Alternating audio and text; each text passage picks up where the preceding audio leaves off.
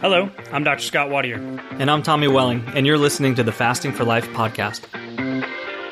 This podcast is about using fasting as a tool to regain your health, achieve ultimate wellness, and live the life you truly deserve. Each episode is a short conversation on a single topic with immediate actionable steps. We cover everything from fat loss and health and wellness to the science of lifestyle design. We started Fasting for Life because of how fasting has transformed our lives, and we hope to share the tools that we have learned along the way.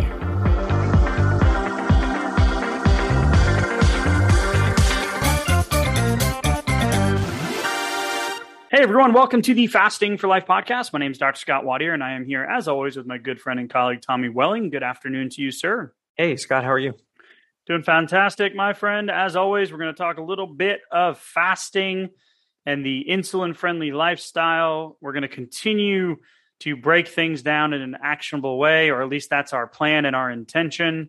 I think today is going to be a good conversation as we're going to talk about the age-old debate of how fast should you lose weight, and is there an actual too fast? We're going to reference a couple articles. If you're new to the podcast, feel free to go back and listen to the first few episodes with a little bit of grace, as we were just starting our journey on telling our story and starting to help people get results just like you and I had, Tommy. So go back and listen to our story. You can also check out the website, thefastingforlife.com. We got a couple of free resources there, a fast start guide on how to put fasting into your day-to-day life, as well as an insulin resistance assessment. And we've gotten some really cool feedback on that. So let's dive into today's conversation, Tommy. And this came out of the, like I mentioned, the age-old debate of, can you lose weight too fast? And is there any science to support what's actually happening and why? And then we're going to apply that to obviously the fasting lifestyle and give you some really cool takeaways of why we continue to see the results that we see, and why we feel that this is a really viable way to live, not just diet, but actually apply this for long term. Yeah, lifestyle wise, sustainability. This question about how quickly is too quick to lose weight, and is there an optimal time frame or optimal rate? I remember hearing about a pound to a pound and a half a week. If you want to be a little bit more on the aggressive side, I heard it quoted at 2 pounds or 2.5 pounds a week. I don't think I ever saw a recommendation beyond that point, but I don't know if those recommendations were coming from an actual data driven standpoint, or if it kind of just became one of those things that we hear get parroted over and over again, because somebody had heard it before and it seemed reasonable. And a big thing keeping me from fasting was fear, some sort of fear, that I was going to do it too fast, or that you shouldn't go more than a few hours without eating something, and just this kind of imaginary kind of fear, this self-limiting thing. I always think about the weight loss in terms of percentages too. So for my brain, for some reason, 0.3% to 0.8% your body weight per week, the low and slow type approach. And there's a really good point that you brought up while we were prepping for today's conversation about patience and timing. And I want to make sure that we hit on that. But to start it off, it's like you were saying, if you want to preserve muscle and lose fat, the age old adage that could have been handed down, right, is and the article we actually are going to share with you today shows there is a benefit to that, but we're going to apply it to fasting. And it's really don't be in a rush, right? And I love the title, how fast is too fast, just because the word fast is in there twice. Right. But the conversation really comes out of the International Journal of Endocrinology and Metabolism in 2017 in July. And the article's named Rapid Weight Loss versus Slow Weight Loss, which is more effective on body composition and metabolic risk factors. That's the point that we're really going to key on here in just a minute. So the study set up in a way where it was defined over a period of 5 weeks and 15 weeks, respectively. The prescribed calorie-restricted diet contained 15% protein, 30% to 35% fat, and 50 to 55% carb. On average, in order to provide weight loss. So the meal plans were 3 main meals, breakfast, lunch, and dinner, and 3 snacks, mid-morning, mid-afternoon, and bedtime. So a Mm-hmm. lot of you that might be listening, I just saw the look on your face because we were on Yeah. a Zoom as we're recording this. You like cringed a little bit, right? Yeah. Brought you back, right? That's a lot of eating opportunities there. It is. So we're going to obviously talk about insulin and fasting blood sugar and those types of things as well, those metabolic factors. So the snacks were, again, mid-morning, mid-afternoon, and bedtime, and low saturation of trans fats, cholesterol, salt, and added sugars. So all the diets were designed according to the dietary guidelines for Americans, and the low-calorie diets produced an energy deficit. So of 500 to 750 was one group, and then the other group was the 1,000 to 1,500 calorie deficit per day. So the slow group, the low and slow group was 500 to 750. The fast group was 1,000 to 1,500. Mm-hmm. And at the end of the study, the anthropomorphic and biomechanical assessments were conducted looking at on all of the people who reached the desired weight loss, right? So only the people that got to the end by completing the study, which I think is a good point. And then we looked at the results. So starting off with that framework, Tommy, there were a couple of, one of the main takeaways from the article was the fact that the fast weight loss group had a change in body composition that really brings up the conversation about muscle catabolism and why that is one of the kind of sticking points. And one of the questions we hear a lot about is like, oh, well, I don't want to lose my muscle. I just want to burn the fat. Yeah. Especially, it's easy to get into kind of a workout exercise mentality, like diet and weight loss, like diet and exercise, they go together. Like peanut butter and jelly, like diet. I was just going to say that. Yeah. Right. Perfect. So, it's easy to kind of commingle the two. So if you spend a lot of time, actually, lifting weights or, doing physical activity, you don't want to erase any of that by losing the fat. Right. And that's always kind of the boogeyman that's one of the monsters that's kind of like on the other side of weight loss or fasting. Am I going to lose muscle? You want to be protective of that muscle. So I thought it was interesting in this study here because the 500 to 750, that's a slow group, like you said. So the goal was to lose 5% of their body weight. You were talking in percentages a minute ago. So this was 5% of their body weight over a 15-week period. And then the 1,000 to 1,500 calories was 5% of their body weight over a 5-week period. So that's how they define, slow and fast. And when we get into the muscle catabolism, I think it's important to understand that there are a few different physiological processes happening here, and what's governing fat and governing muscle production. Those are two very separate and distinct things. We have to lift heavier weights in order to build stronger muscles. And we also have to understand that for the body to break down protein from its skeletal muscles, that's a very, very rare thing, but it does happen for a set of reasons that we're going to go into too. Yeah, we'll talk about that for sure, which I think is one of the main takeaways from this. So the study really showed that the slow group retained more lean body mass than the fast group, right? The group that was trying to lose the same amount of weight in 5 weeks. And, there's a couple of, things to think about. We did a whole episode on how there's like a percentage, 13 to 25% of fat tissue is actually protein. So it's not all just fat.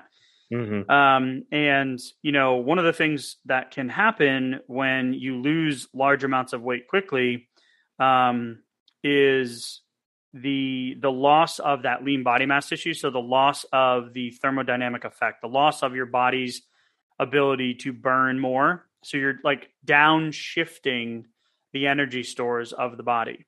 Mm-hmm. But the reality is that we're looking at this and this study in the light of almost like a low calorie, high insulin model. So before we can talk about the body going to protein as an energy source when it doesn't have sugar, which is the gluconeogenesis, which is one of the things we'll talk about, and how to protect yourself from that happening with the fasting lifestyle. Mm-hmm.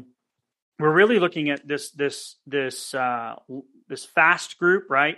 The group that had the larger deficit. It's really a low calorie, high insulin model.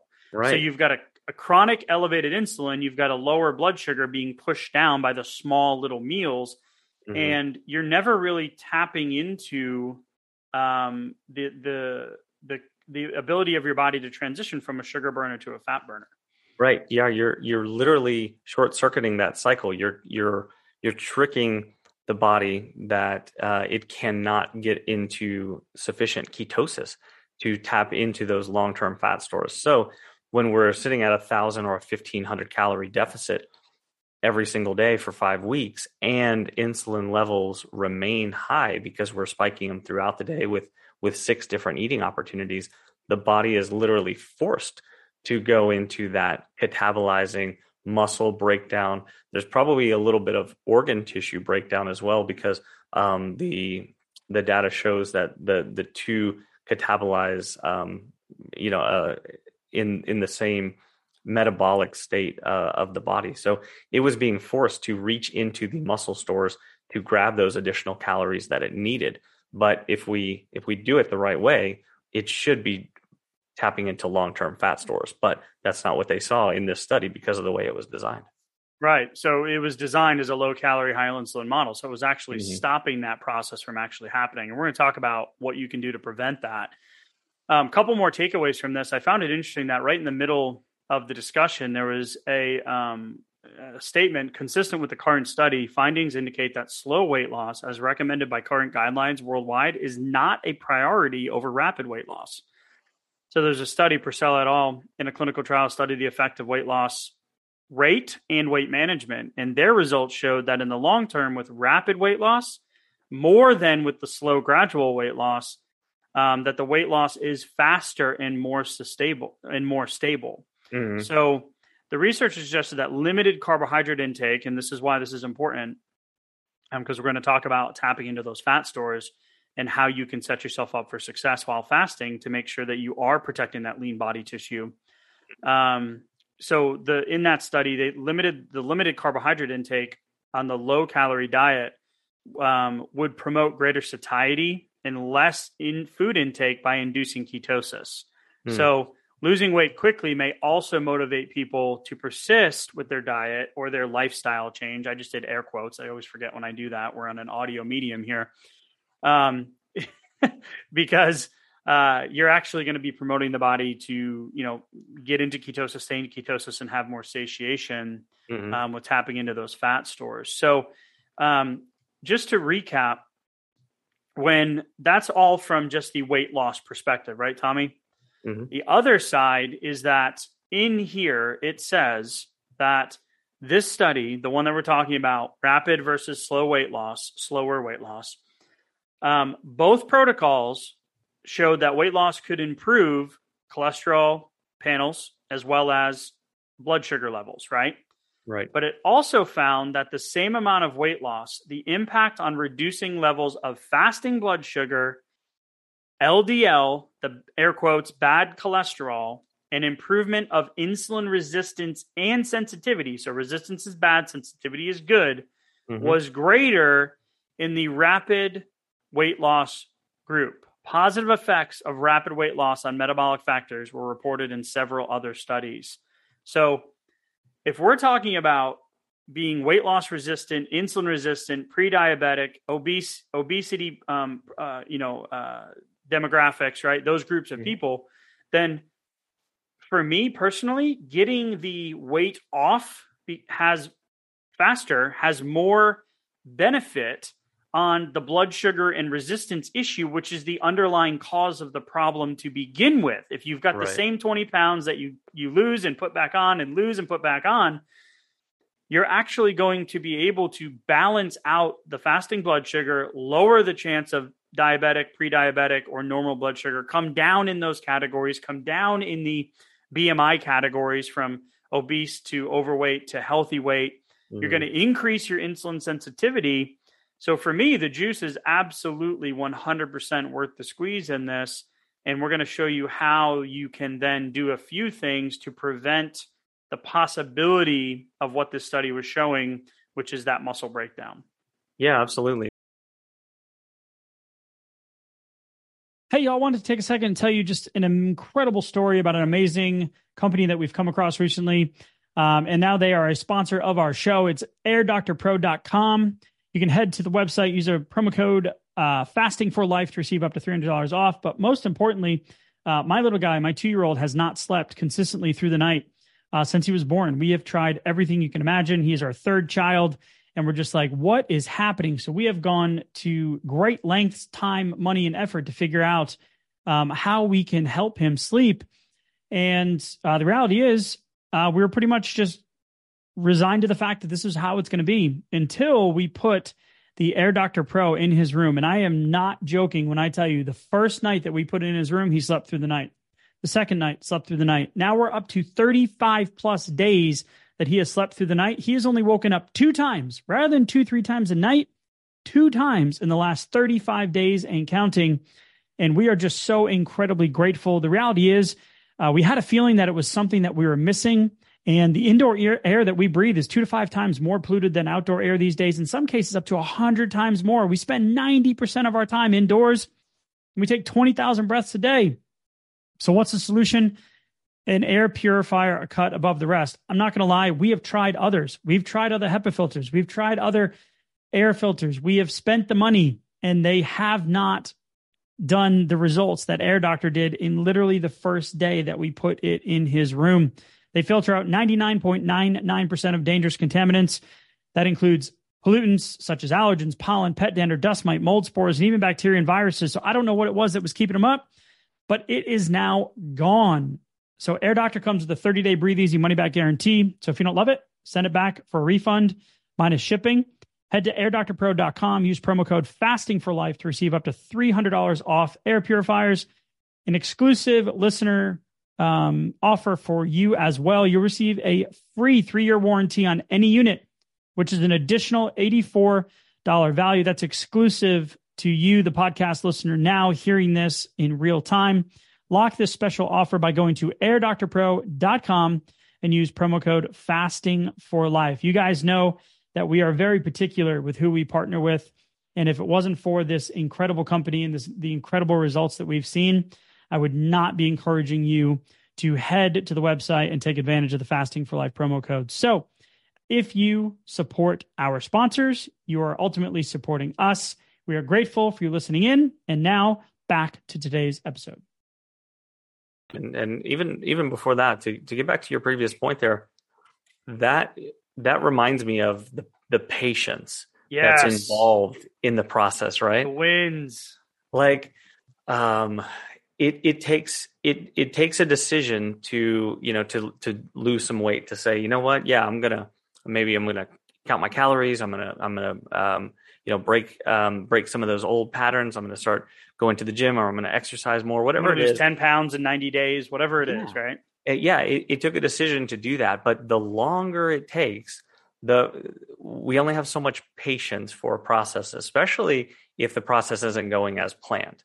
Because you could set out, on a gung ho Monday, right, and do everything right, and then if the scale's not budging in like a week, maybe 2 weeks, do you have the patience to keep going with it, or might it be like it might be a sign that I'm kind of doing something a little bit wrong and I'm not sure, and now self-doubt starts to kind of creep in, and then maybe I ditch it, or maybe I have a tough weekend. I kind of I fall into some old bad habits because they can help give me a little bit of good feeling. I can get some dopamine from it because I didn't get it from the scale, right? I'm not getting the feedback I'm looking for. So that can take a lot of patience regardless, even if you are on the right track. So I like the more rapid approach just for my own sanity.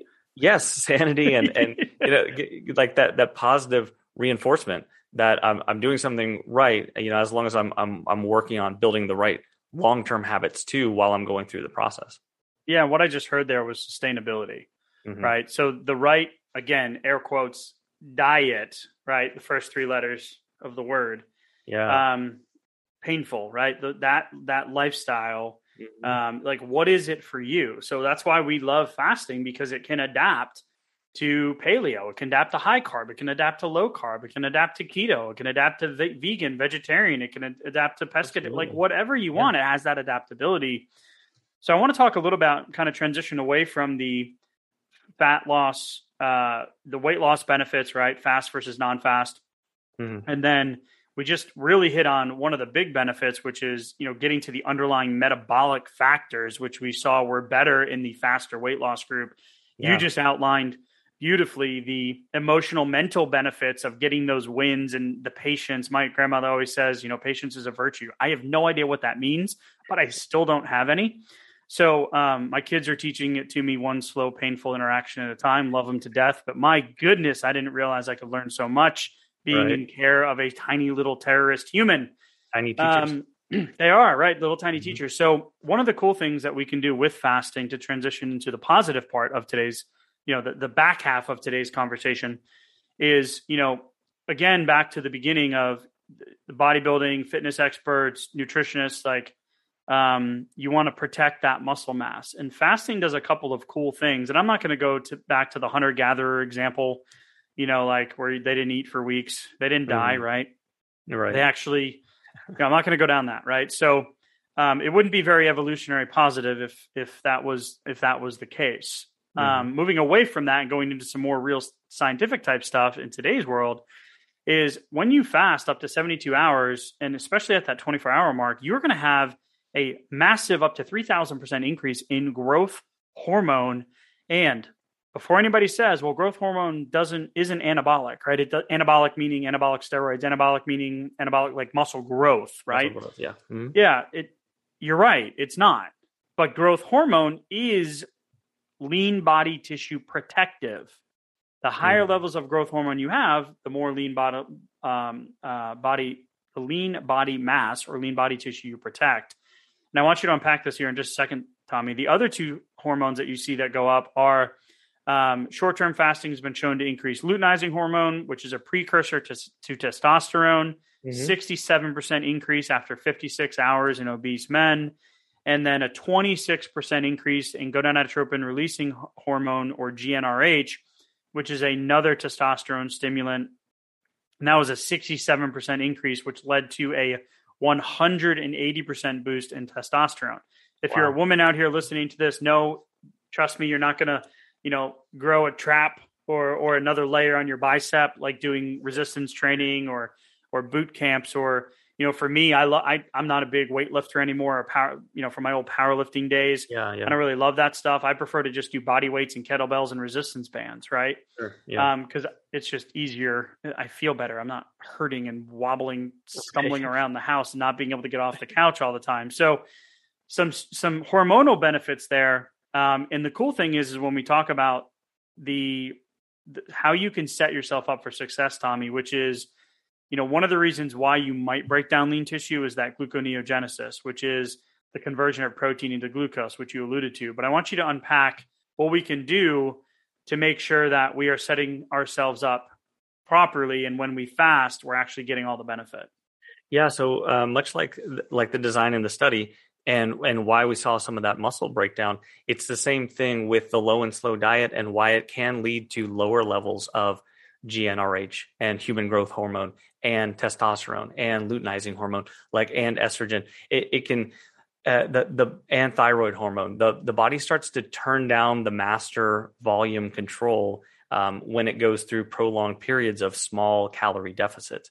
What it prefers and what it's designed to react to much, much better, and actually in a positive way, is actually when we flip the switch, more of an on or off rather than just a slow turn down the volume. Painful transition. Right. So what I mean by that is basically the difference between fasting and between a small caloric deficit. And so what we do there is we maximize the time that we're getting those growth hormone spikes and those GnRH spikes. We're hitting good hormonal responses rather than kind of turning down that volume. And so what we want to do there is be more deliberate about keeping the insulin low, which we do by decreasing the number of eating opportunities and tightening up the amount of time during the day that we're actually ingesting food, and which is raising the insulin levels, and then a whole host of other hormonal cascades that come along with it. Yeah, the one point of clarification, because I don't think I explained it well, was and you alluded to it earlier too, on top of that, was that the breakdown of protein, right, that lean body tissue, can only happen in a couple of cases. And one is that process of taking protein into glucose. And that only happens, like you alluded to earlier, when you don't have access to a fuel supply. Right. So if insulin is high and glucose is low, right, because you're doing the super fast, the 1,000 to 1,500 calorie deficit a day, but you're still eating 3 small meals and 3 snacks. Right. Your body's going to be, processing through that, right? So you may trigger it because you're not able, like you mentioned, to get into ketosis or get into, I don't love the term keto adapted, but get into a state where your body is able to tap into those supplies. So to prevent the possibility of that muscle breakdown, never mind you have all the hormonal increases that you just mentioned, but the best thing to do is deplete your liver glycogen first before you're starting to go into longer fasts. And this is what we do in our challenges, is we use the fast ramp up. So we increase 18 to 20 to 22 to 24, and then we do 36s and 48s. And we don't do a lot over 72 these days because that's the magic really happens in cycling those windows, right? We talk about fast cycling, but to prevent that catabolism or that breakdown, depleting your liver glycogen first. So make your last meal lower carbohydrate so your body can get into ketosis quicker. And then also exercising in a fasted state, or even just walking in a fasted state, can help your body burn those short-term energy stores that are in your muscles. Yeah. And then you're going to be able to transition even quicker. So never mind you get the benefits from those spikes of hormones, but you're also going to be able to set yourself up for success. And this is why we feel that the fast cycling that we do inside of the group and we do in our own lives, and varying those windows and moving the eating times, is really why it works so well. So that may have been a lot if you're new to this podcast, Tommy, right? So in conclusion for today, if you haven't started fasting, the best thing to do is go to the website, download the Fast Start Guide. You can put a simple 1 meal a day or intermittent fasting window into your day-to-day life. And you really don't need to worry too much about this stuff yet. But I love the takeaway of, the handed down old adage of don't lose weight too fast, because you're going to regain it. You're going to mess up all of these different things that we can go down those rabbit holes. But is losing weight, how fast is too fast? Well, we just went through the pros and cons. And to me, the pros of getting to those metabolic markers and then having these couple of things you can do to prevent your body from breaking down the protein and getting into ketosis faster far outweigh the fact that you might lose a percentage or two. But, so that's why I love this conversation. Yeah, absolutely. I do too. And if you're like brand new to this and, maybe you're at a 12-hour window or you're an 8-hour window, like just expand that a little bit more, because that's going to help you keep those insulin levels that much lower, which is going to allow your body to tap into those long-term fat stores when you're not eating and not worrying about your muscle at that point, because you're going to have the protective effects as your fast get a bit longer. And as your insulin levels stay lower longer, you're able to tap into those fat stores. So keep doing that. Push it a little bit further. If you're ready for 1 meal a day and want to see how we do that, then go download the Fast Start Guide, thefastingforlife.com, and just get started. Get started today. Love it. Love it. As always, sir, thank you for the conversation. And we'll talk soon. Thank you. Bye. So you've heard today's episode, and you may be wondering, where do I start? Head on over to thefastingforlife.com and sign up for our newsletter, where you'll receive fasting tips and strategies to maximize results and fit fasting into your day-to-day life. While you're there, download your free Fast Start Guide to get started today. Don't forget to subscribe on iTunes, Spotify, or wherever you get your podcasts. Make sure to leave us a 5-star review, and we'll be back next week with another episode of Fasting for Life.